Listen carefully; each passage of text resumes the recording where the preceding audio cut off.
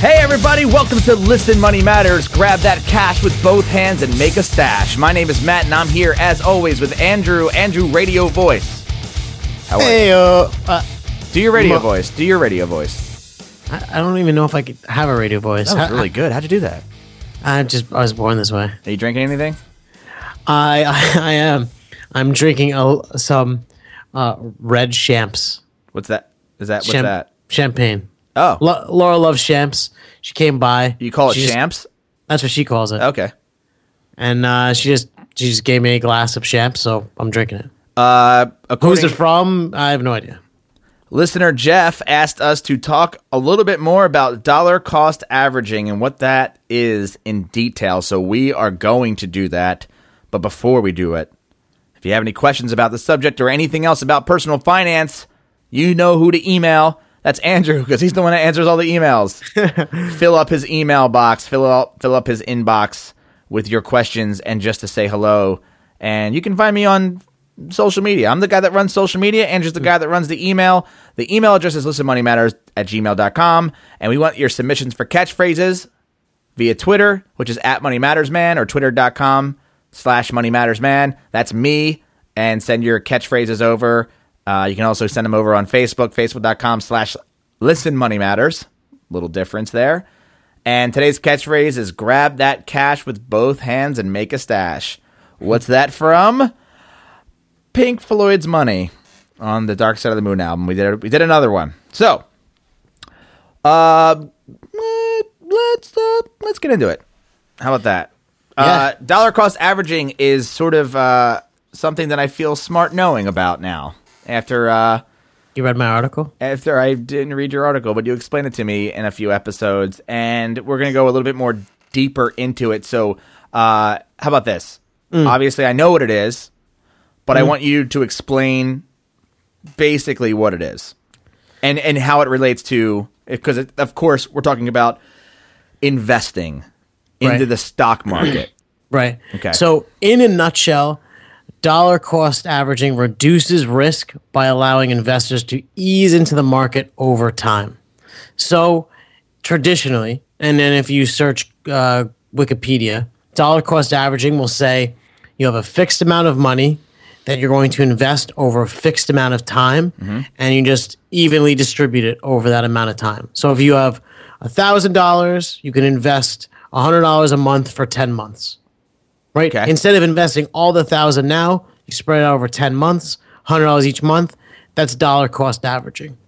And the reason you do it is not to complicate your life, and it's easily automatable. The reason you do it is to average out the cost per share of whatever you're buying. So you don't have to worry about timing the market. I was going to say, why do they call it dollar cost averaging? If you're in the UK, they call it pound cost averaging. That's not true. Seriously. Oh, they do? Look it up. Yeah. Oh, okay. I So thought you were just being funny. No. I guess that makes sense. Yeah. So, and the reason it's dollar cost averaging is you're trying to average the cost of the dollars you spend on the stock. Okay. Why? So imagine you bought a big stake in a financial company. I love steak. I love steak. Yeah, you bought a lot of shares of a financial company in September of 2008, right? No, I'm sorry. I was too busy thinking about steak. What did you say? Imagine you bought a lot of a stock in a financial company in September of 2008. Okay. In October of 2008, you'd be extremely disappointed because you poorly timed the market and lost like a lot of your money. And then to get back to that peak that you were at is going to take so much time. Or maybe not at all. Or may never reach it. Exactly. Yeah. However, imagine if you're slowly buying the company on the way up over the course of months.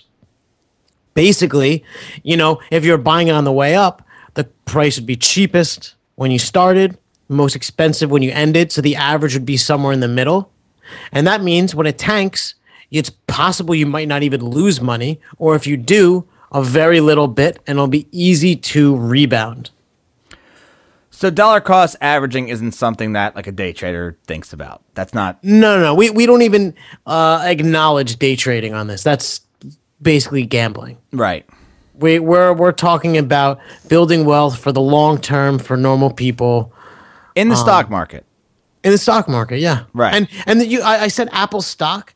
This can also apply to bonds or ETF and index funds. It could apply. It applies. I use this approach, and I've gotten you to use the same approach for how we contribute to betterment. So This also works kind of like how you contribute to your 401k, and because you contribute every week or every bi-week, depending on how you get paid. So interestingly, they've set it up such that your retirement account, and these retirement accounts were made for people because people generally didn't save. So imagine this thing they built that forces you to do it over time. It basically, it's smart. Is there any other benefits to doing it this way? Now? I imagine that you've invested lump sums, right? Absolutely. Yeah. You've paid 10 grand or more than that, maybe for like one single company and bought a bunch of shares at one time. Yes. You bought it at one price. Because I was specifically trying to time the market. Okay, and did you fail or did you? I was good, Bull. I only did it 2 times. I mean, actually, okay. So I bought in lump sums for other companies, and it was how most people do it, where it's like, I want to buy a stock. Let me buy Apple stock. When should I buy it? Right now. The thing is, like, so I did a lot like that, and I've kept none of the stocks. I've done okay on all of them. The 2 that I was wildly successful on was Apple and Tesla, and it was, thoughtful. Like, I did it on purpose. Would you have gone in and done dollar cost averaging on Apple or Tesla? Maybe that's not the question. Do you still contribute to those stocks? Do you still buy more? You bought them once, one and done, and that was it. Yeah, because then it becomes a significant amount of my portfolio. So to put more in would weigh it too heavily. Okay, would be putting too much of your eggs in one basket. Yeah. So I want to give. I came up with 2 scenarios to kind of explain how it works. Okay. So imagine you were buying Apple stock, right? Okay. This is the scenario you're using as Apple. I just picked the company, right? Whatever. One that you happen to be invested in. Okay, so you're buying Nike, right? You're buying Nike Doesn't matter, stock. Right? Okay. Right. I have to change the entire No, thing. you can use Apple. No, Adidas. We're buying Adidas. Why are we buying Adidas? I don't like Adidas. Shell tops, right, come fine. on. Seriously? Fine. Nike. What is this, corn? What is this, 1996? I don't want to, yeah. This is the first time I've seen your hairy legs on a Skype video chat. I just realized how sexual this position is I'm sitting in. It's very sexual, and I actually don't think I've seen your bare legs ever. No, I've always worn jeans. I'm a shorts guy. Yeah, I was Love gonna say, shorts. All right. My life was good before I saw that. Well, shit. Put it. Thank you. I have well-developed calf muscles. Let me tell you something. Yes, they were very nice. Anyways, sorry.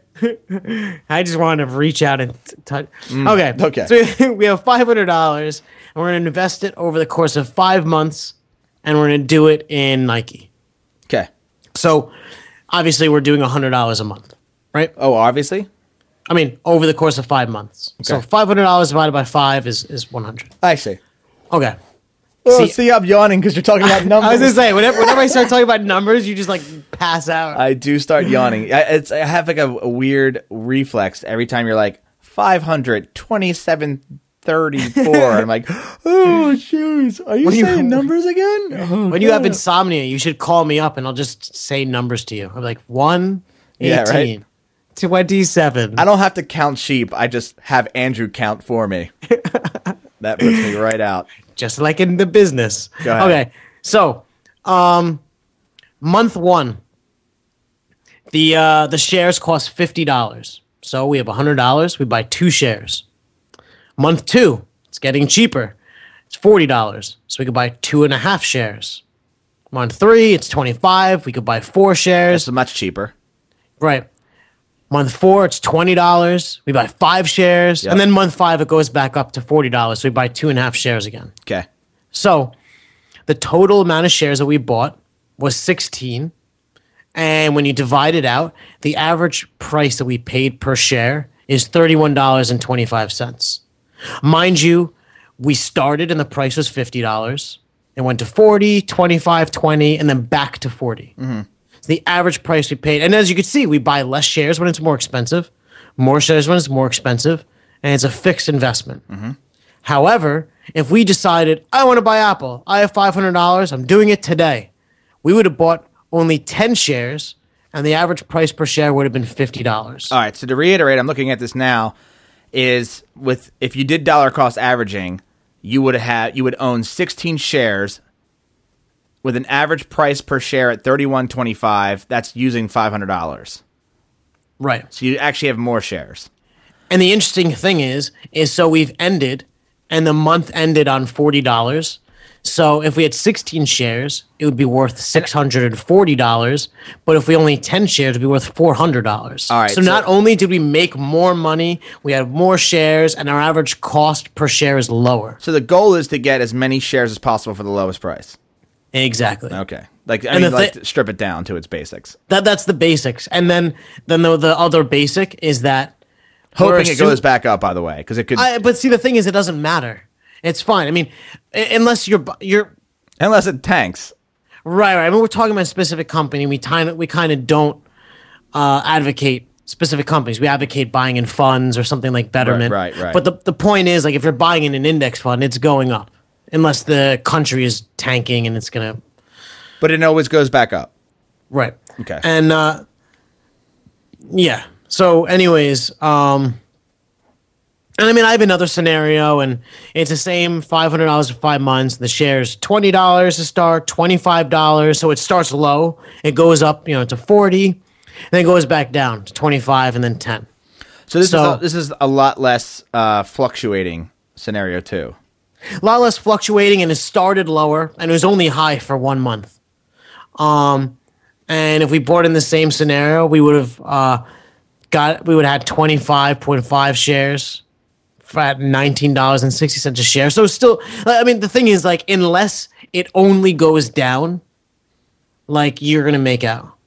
I mean, I'm sorry. Unless it only goes up. Like, you wind up, like, starting at the lowest point.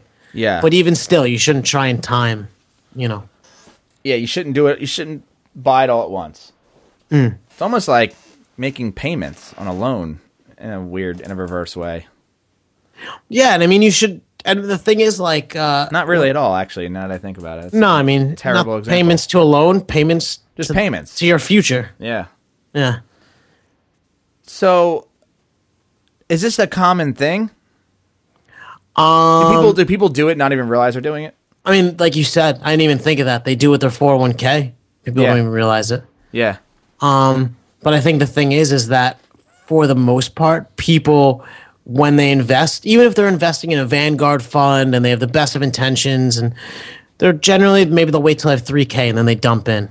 Should you dollar cost average on all types of shares, though, even whether it's a single stock or a bond, even? Absolutely. Or a index fund or a mutual fund, like they should do instead of.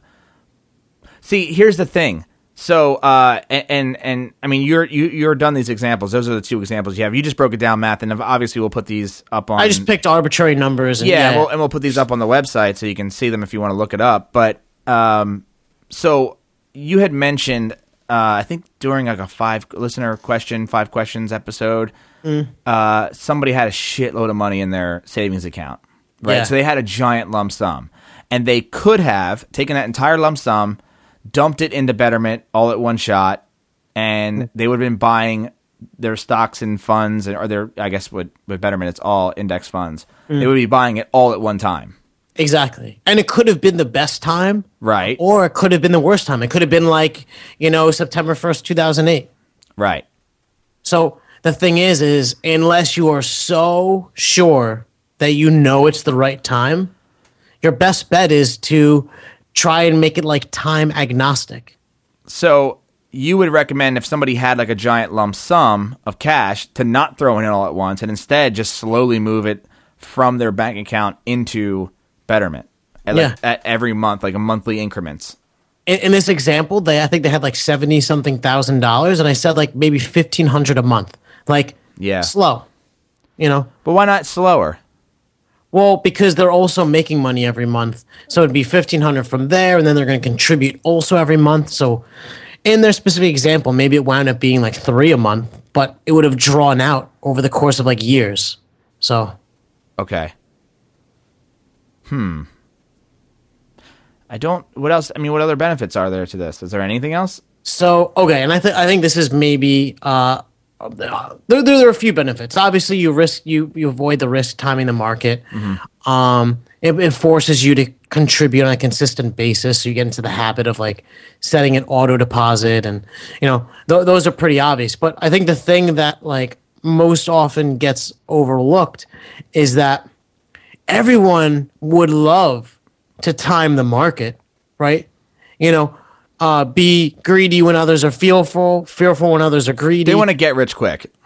Right, don't we all? Well, guess what? If you have no money on the sidelines, then you're never going to be able to go in when you need to go in. So if you were like that dude, we have 70K sitting on the sidelines, and you're slow dripping it in, then all of a sudden the market crashes. You don't need to panic. You've dripped a little bit in, right? So you've mitigated your risk, and now the prices are super low. That could be an awesome time to go in a large amount. Right? Dump the rest in. Yeah. So I save more than I invest every month, and I just keep it on the side and I wait for opportunities. So I'm hedging my risk of poor timing the market because I don't want to worry about that stuff. And then I keep a little for myself for when, Tesla says a car is on fire, the world flips out because they're being dramatic, and then boom, I'm in. All right. I mean, that makes a lot of sense. Is there any reason why you shouldn't do it this way? Why you shouldn't? Yeah. I mean, there's really no reason, right? I'll say if you have insider information or the stock is going to double or something. Is that illegal? It is illegal. Oh. I mean, don't tell anyone. Don't tell Martha Stewart. Don't tell Martha Stewart. I think the only reason you wouldn't do it this way is if you don't know about this or you haven't thought about it, or if there's a specific reason you're going all in now. So this is an argument to make for people who haven't started investing yet because the excuse is I don't have enough money to start investing. Well, with you could start with $100. You could start with $20. Can you start with $5? Yeah. I mean, like this idea, it's like, hey, it's just like contributing to your bank account. It's just like, having a savings account and putting, little bits away. And this brings me to that saying that my dadism, which is how do you eat an elephant? One bite at a time. Right. So this idea is, you're making this dadism famous right now. I'm hoping. I think it's a really good. I like it a lot. I like the quote. It's the idea that, you're not going to be able to, invest and be a millionaire overnight. That's not what investing is. That's not what we advocate here. And if anyone's been for the lifetime of a podcast, if you've been a listener, you know this, right? You know that this is what we advocate. We advocate this idea that, you got to start, first of all, and even Dave Ramsey is is with us on that. Got to start. Just start. Right. Yeah. And, people are scared because it's, they think it's like gambling. But when you do something like this, that's based on math and averages and what have you, it's not scary. It's actually pretty simple. And especially companies like, and not a commercial for them or not, and I always talk about them. And, but Betterment, for me personally, was a godsend in my world because when I first read, I Will Teach You to Be Rich, he broke down, what life cycle funds were, what index funds were, what mutual funds were. And he goes, it was still TMI, right? Well, to an extent, because he goes, he first started off by saying, like, if you want to start in simple, if you want to be the lazy investor, start with life cycle funds. Very good choice, yeah. But it still required me to do I set up a brokerage account? Do I do a Roth IRA? Like, what am I don't, and I never did it. Like, I never acted on it because I'm like, I don't feel like setting up a new bank account and doing this whole, it's like a pain in the ass, right? I never did it. And then it wasn't until I met you, like almost not even a year after reading that book, when you were like, oh, have you ever heard of Betterment? What's that? And you explained it. And I'm like, oh, that sounds like something I would do, because it's like, oh, it's everything's under one account. I don't have to pick the stocks, because it's like, sure, I'll invest in a life cycle fund, but which one? Which one? I have no idea. 2050, 2055. Is that the only ones there are? 2035? Is Vanguard the only one? There's got to be other ones. No, there are tons. Right. So how do you pick that? You know, I don't. And here's the thing. Like, it's a great question. You know, and my dad. Yeah, we were talking the other day. You know, he's like me in that sense. Like, when you start talking about that shit, his eyes glaze over and starts yawning. Well, that's what I'm saying. When you start talking about that shit, I start yawning, because it's like, to me, it's like painstakingly boring, right? I'm not afraid to admit that. I'm learning, obviously, through this podcast, and I know a lot now, and I know what dollar cost averaging is. You didn't have to explain it to me. I mean, I did have to explain it to you just at one point, today. Yeah, just before, right? So, you know, this idea of just and look, you know, we started this podcast in October of 2013, something like that. Yeah, November of 2013, and you were like, Betterment, get on Betterment, do something. And I'm like, And I procrastinated until when? February, March? I even if that, yeah, you wait a long time, dude. And you're like, dude, just put anything in. Just like get started and like just set it up automatically and start like depositing shit in your account. Like, that's all you got to do, right? And I started doing it. And when I started doing it, I started getting my dad to do it, started getting my brother to do it. And, you know, right now I've made 3.5% returns on, I've ended up investing, you know, it was almost $5,000. Dude, that's awesome. I invested only a little bit before you, right? Only a little bit. My gains are 7.3% now. It's crazy. I mean, and the thing is like, like dude, it took me 2 seconds to set up. 2 seconds. Like, I wasn't even a pain in the ass in the least. And I'm not trying to make this an hour-long commercial for Betterment or anything. But I just want to say, like, I can't stop raving about it.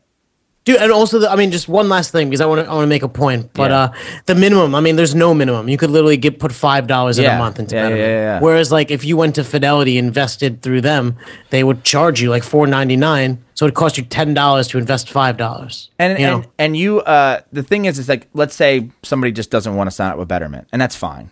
What do they do? Well, okay, so we talked about that before, but I would say they'd go to a Vanguard fund. Right, but how do you even like? I talk about this all the time, because I think it needs. How do you know with a Vanguard fund? How do you get one? Like, you can't just go to the store and like, I'll take this box of Vanguard funds. Like, you just can't go. You have to go to Vanguard, sign up, create an account, buy it. That's one way. But then you're locked into only Vanguard stuff, right? Right. Or you could go to Fidelity. See, Vanguard, I believe, does not charge you to invest in their own funds. But if you went to someone like Fidelity, they also wouldn't charge you to invest in their own funds. But while I love the company Fidelity, I might not recommend their funds like I recommend Vanguard. Because of the fees. Because of the fees, and just because even Vanguard has like a storied history of being successful and being about the investor. But here's one of those problems with that too. And this is one of the reasons why I here's all right. Because my brother had mentioned to me, like, he's like, I don't think you really explain like the real true benefits of Betterment, right? Versus just because this goes into this dollar cost averaging discussion is, you know, the reason why after I read this book, I'm like, all right, cool, life cycle funds, like, yeah, I'm all about it.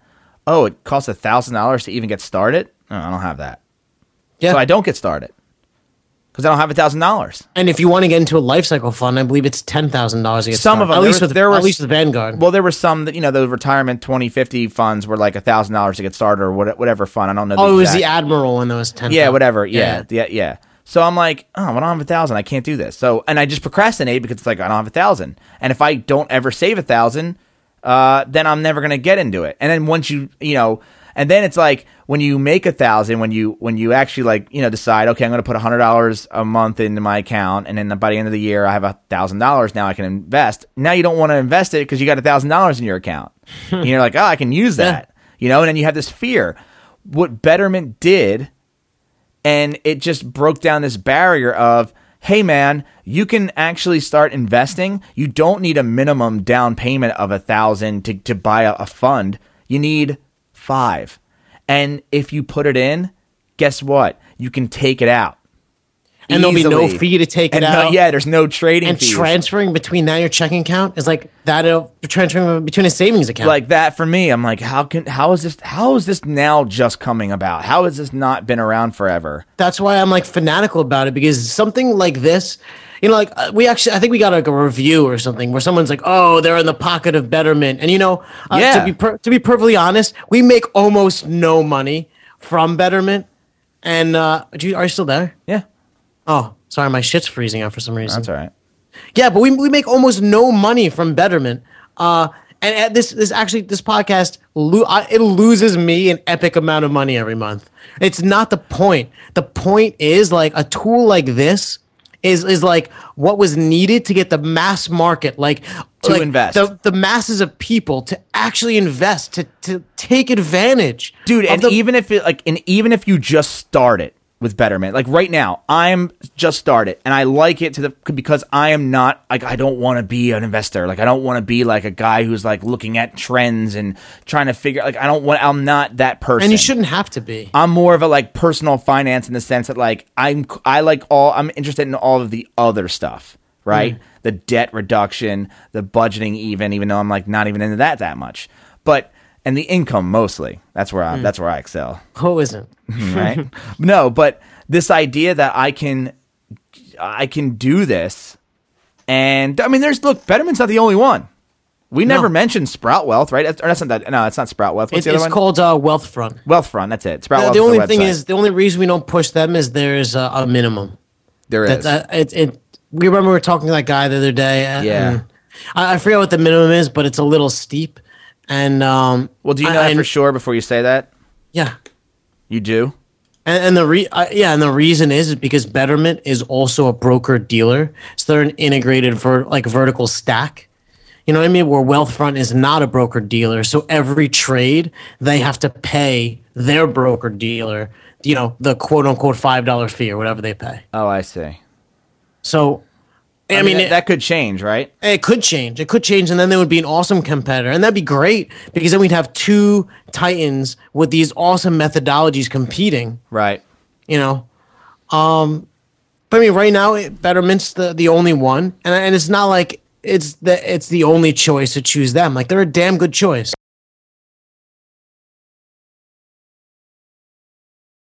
Investing, and you don't really want to, you don't really want to think about, I don't know, the idea of like, you don't want to think about investing. You don't want to do it. Like, you don't want to be involved in like which mutual funds I need to pick, which index funds do I need to pick, which bonds do I need to pick. You don't have to pick anything. You just invest. Yeah. So, I'm good. I'm covered. You feel good? Cool. I just want to say one thing real quick. Go ahead. Because we sidetracked a little bit about Betterment.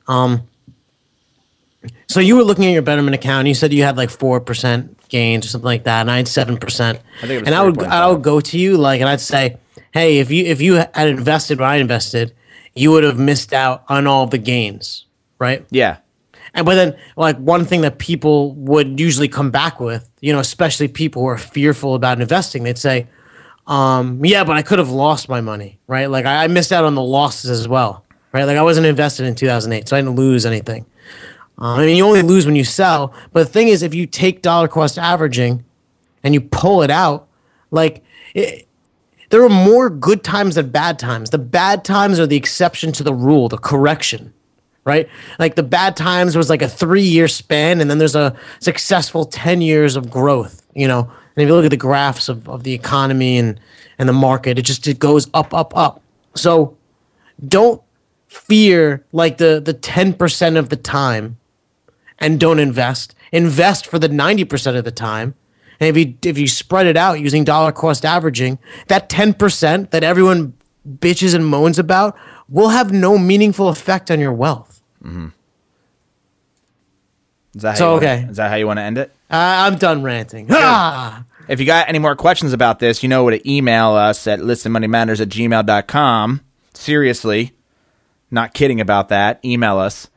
And if you like the show, you can leave us a review on iTunes or Stitcher or wherever you listen. I know I got to get my head around what other podcast apps there are out there. I only use iTunes. I don't know any other ones. Do you? Stitcher, Spreaker, SoundCloud, I guess. I don't know if they're like apps. Yeah, we're on SoundCloud now. I'm on Stitcher, soon to be on Spreaker. Yeah. So leave a review because that actually is super helpful. And if you do, let us know that you left a review by sending us an email to listenmoneymatters@gmail.com. We'll send you something. I want to read a review. 5-star review. Titled Good Show by Rhode Island Sucks. Yes. Dude, mine's going to be New Jersey Sucks. That's the truth. I've listened to several financial podcasts, and this is by far the most entertaining. We're two wacky guys. That was my attempt at being entertaining. It has to be hard to make something like personal finance an interesting topic. You're goddamn right it is. Half the time we're sweating profusely. We're trying to think of how to make it entertaining. Half the time when I'm talking, Matt's sleeping, and I have to like beep him. Yeah. I have to like text him like, dude, wake up. We're recording. But wait a minute. There's more. There is some needless banter about beer and personal lives, but I will gladly listen to that over heavy-handed political and or religious rants that I've experienced on similar podcasts. I wonder who that could be. So thank you, Rhode Island Sucks. Sorry for all the needless banter and beer and personal lives, but that's malarkey. What's malarkey? The banter. There's none of that here. It's all business. We are all business. Wait, no. We're business in the front. What do they party in the back? What do they mean, banter? We don't have banter. Beer? I don't recall any talk about beer. All right. Okay. There was maybe like 10 fart jokes on the whole. We might as well, since we talked about Betterment for almost 50% of today's podcast. And I'm sorry to all those who think we're in the back pocket of Betterment, which we are clearly not. I'll tell you what. I wish I was in the back pocket. I do too. Betterment, if you're listening, please put us in your back. Yeah, right. ListenMoneyMatters.com/Betterment. Get started, man. That's if you haven't started investing. Oh my God, Andrew made me do it. He beat me over the head for months to do it, and he kept making fun of me for not getting involved, and finally did. Very happy that I did. My brother's happy that I pushed him into it. My friend's happy that I pushed him into it. Everyone who I've told about is happy that I did it, and I'm happy that I was able to know about it and share that with people. So I'm serious. Dead serious about that. ListenMoneyMatters.com/Betterment. Do it. Last but not least, if you want to learn more about personal finance, investing, dollar cost averaging, whatever, you know where to find us, ListenMoneyMatters.com. So that's it. Thanks for hanging out with us, and we look forward to the next episode. Later, Andrew. Later, Matt.